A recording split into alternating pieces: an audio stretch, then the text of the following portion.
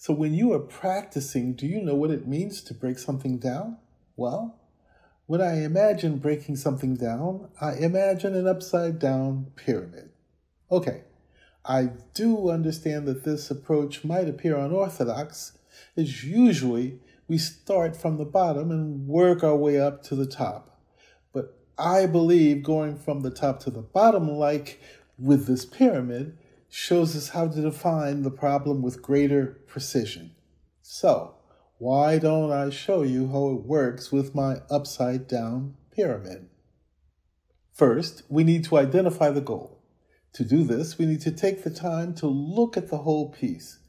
Doing this will enable us to pinpoint specific problem areas. Once the areas have been identified, choose one that requires the most attention. If doing this proves to be too difficult, just pick one. No matter which one you choose, it will only be helpful.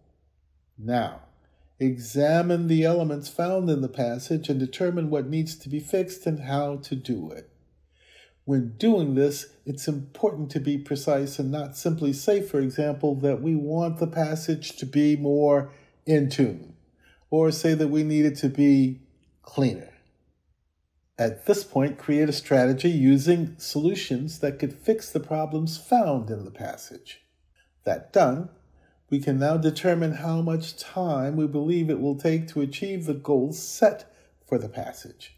We can create a timeline. Once the timeline that has been created is completed, it's time to evaluate our progress.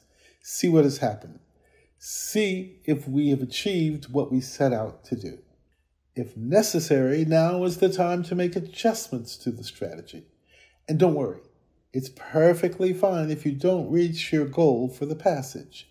Just evaluate what's happened and make adjustments. Remember that the process of learning how to play the violin can be just as fulfilling, if not more, than becoming a famous violinist.